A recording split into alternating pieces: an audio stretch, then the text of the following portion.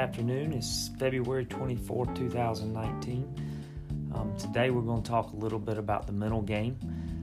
This is a subject that I got very interested in about 7 or 8 years ago, and it's something that I talk a great deal with my own players and any kids that I may give lessons to. But this is for softball and baseball players, and I feel like this is one of the biggest lacking things in our youth today when it comes to being an athlete in any sport, really. But so much more is true in baseball and softball due to the amount of failure. So let's get started with that being said. What separates the great players from the average players?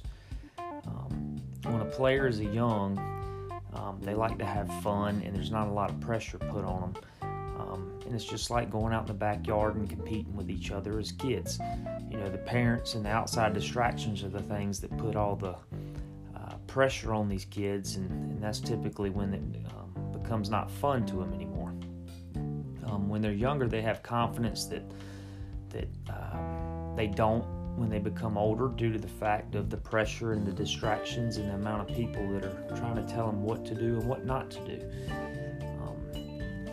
This confuses the player, and they drift to somewhere that's kind of unfamiliar for them, which is failure. Because when you're younger, failing typically is okay, and it's something you can get away with, and there aren't as big of repercussions as they are when they become older and play at a more competitive level. So what is it that separates a player from falling into a hole that they never get out of? And to me, that is mentality.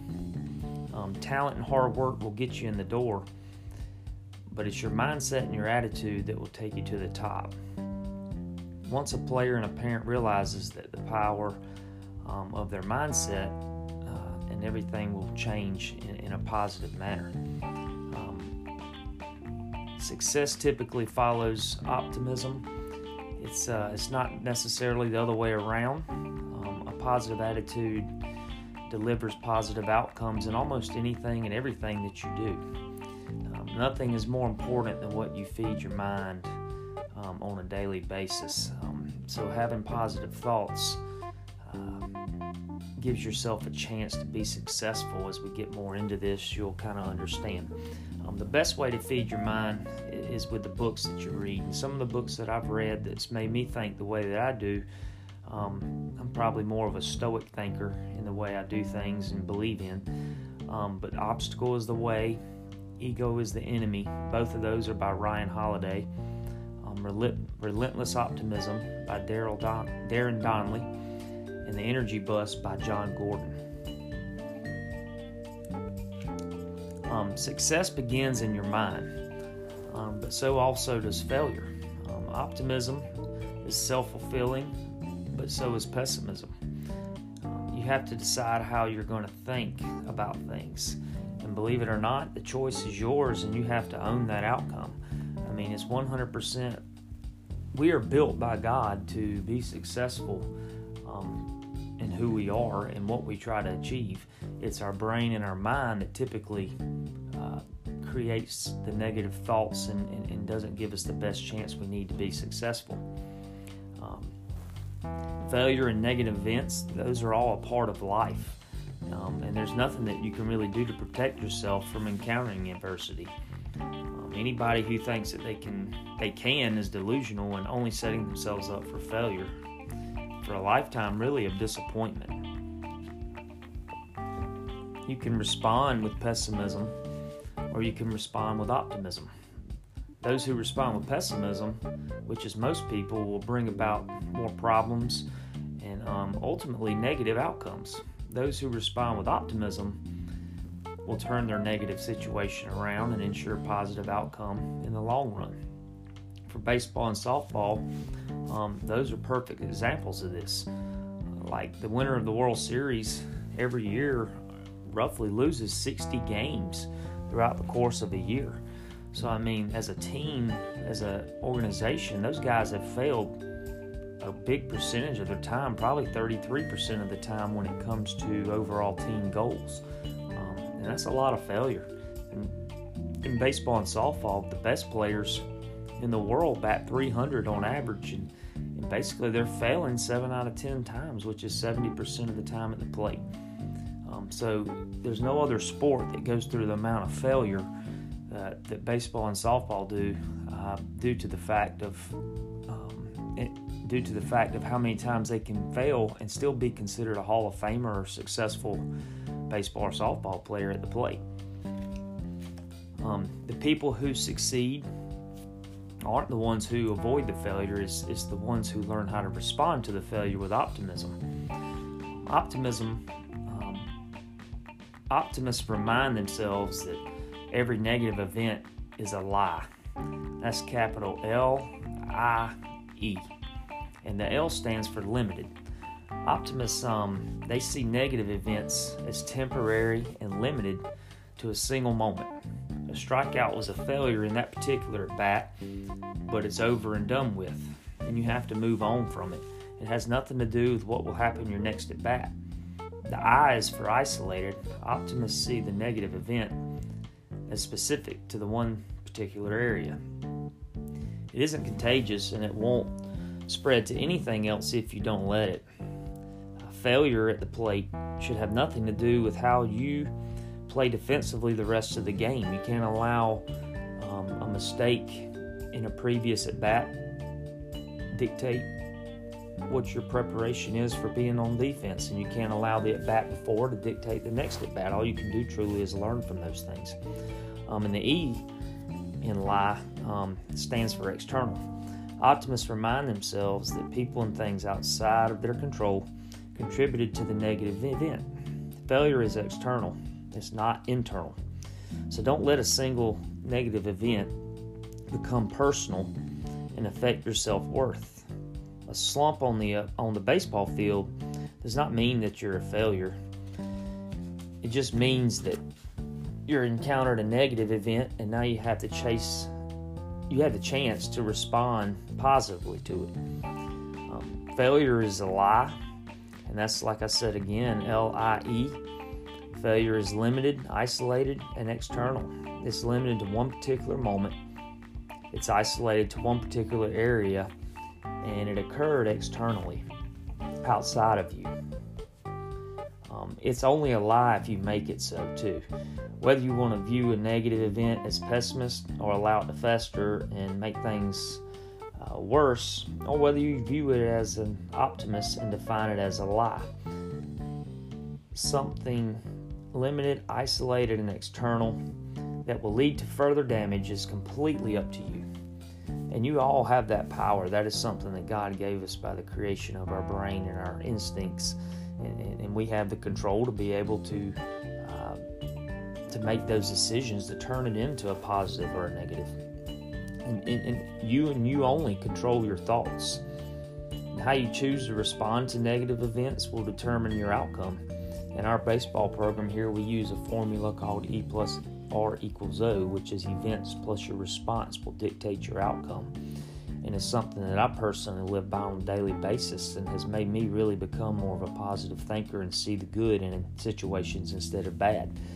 And so, responsibility is, if you put that word down really and you take it in reverse order, responsibility stands for the ability to respond to things.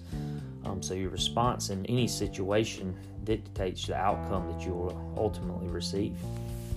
And as a player or regular person, if you want to know what your life will be like a year from now, listen to what you're saying when you talk to yourself. Your self-talk determines your future. Anyone can be optimist for a day or a week or maybe a few months when things are going well. It's a commitment to long-term positive thinking that separates the big achievers from everyone else. We all talk to ourselves daily, and what thoughts are you putting into your head and your brain that ultimately will dictate what your outcome will be? Are you giving yourself the best chance you can mentally? How you respond to positive events is just as important as how you respond to the negative events. Sometimes you beat yourself down even when something goes right for you because you're thinking there's a negative involved in it. and that's us as a weakness as a human being that we typically do to ourselves. It doesn't give us the best chance or the best thoughts that we ultimately need to succeed in anything that we do. So I'm going to give you an exercise for your player, whether it's your son or your daughter. After each game or practice, you should sit down and reflect honestly on the night and write down what you're saying to yourself following each at bat during a game and after every practice session.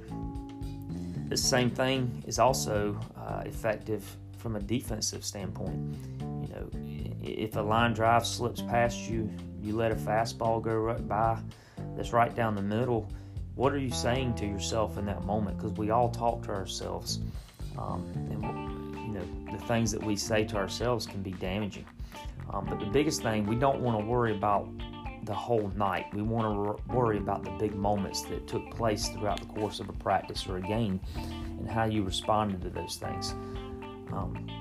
Optimism starts with becoming aware of your thoughts and your beliefs, and you have to clearly identify your fears, worries, and the negative thoughts before you can overcome them.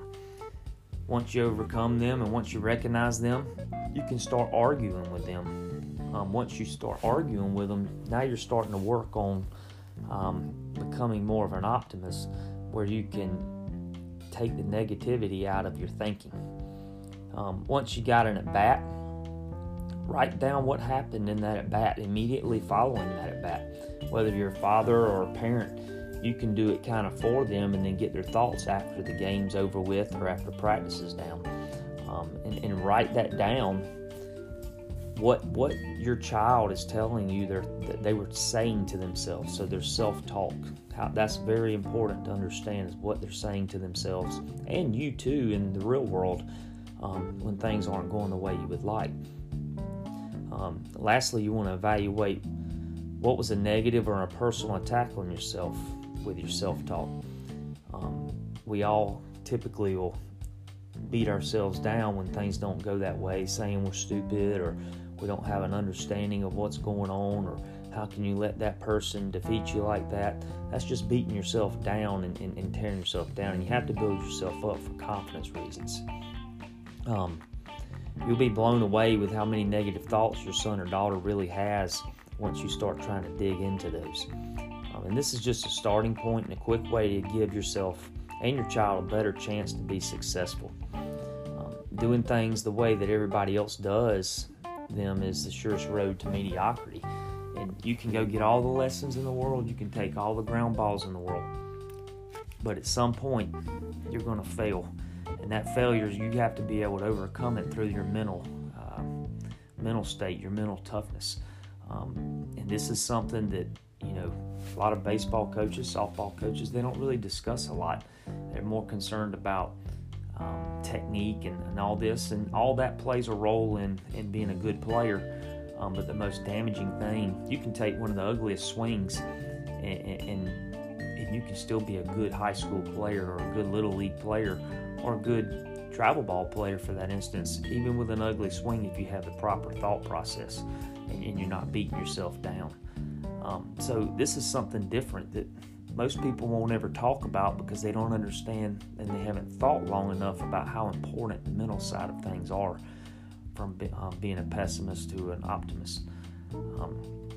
So once you recognize those negative thoughts, after you're starting to look at the notes you've made, remind yourself that it's a lie. Then explain to yourself exactly what is a lie that you're discussing, or what the thoughts were. You have to be able to outline those things and understand what's positive and what's negative in those things, and what can help or what can hurt. So here's a 3-step process to kind of help you get back to your natural state of success. You have to get in the habit of instantly recognizing those negative thoughts. Then you've got to argue.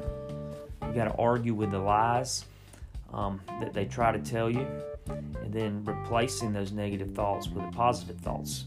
So recognize, argue, and replace is a 3-step process that you can go through and be able to control your thoughts in order to give you the most success.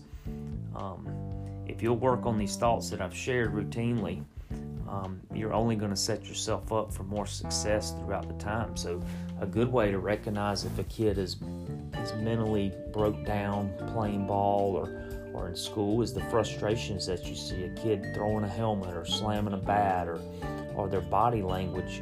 This is something that could really help those players and build them for their life skills down the road, along with being successful on the baseball field. Like I said earlier, you don't want to do things that everybody else does, or you'll be mediocre the rest of your life. So make sure that you go into a little more in depth about mental toughness and the mental game, and start teaching your kids this. And this is something that's just as important to practice at home as it is to go into the cage and swing in the bat. You actually can practice this while you're in the cage or while you're taking ground balls, and understanding the self-talk. Like I said earlier, we all talk to ourselves routinely. What thoughts and what words are you putting into your head that can be damaging for you to be the most successful that you can be? Look forward to sharing some more thoughts with you next Sunday. And thank you for listening. Like I said, if you need anything, you're more than welcome to email me at rwbrown@spart7.org. That's rwbrown@spart, SPART, the number 7.org. Thank you and have a great weekend.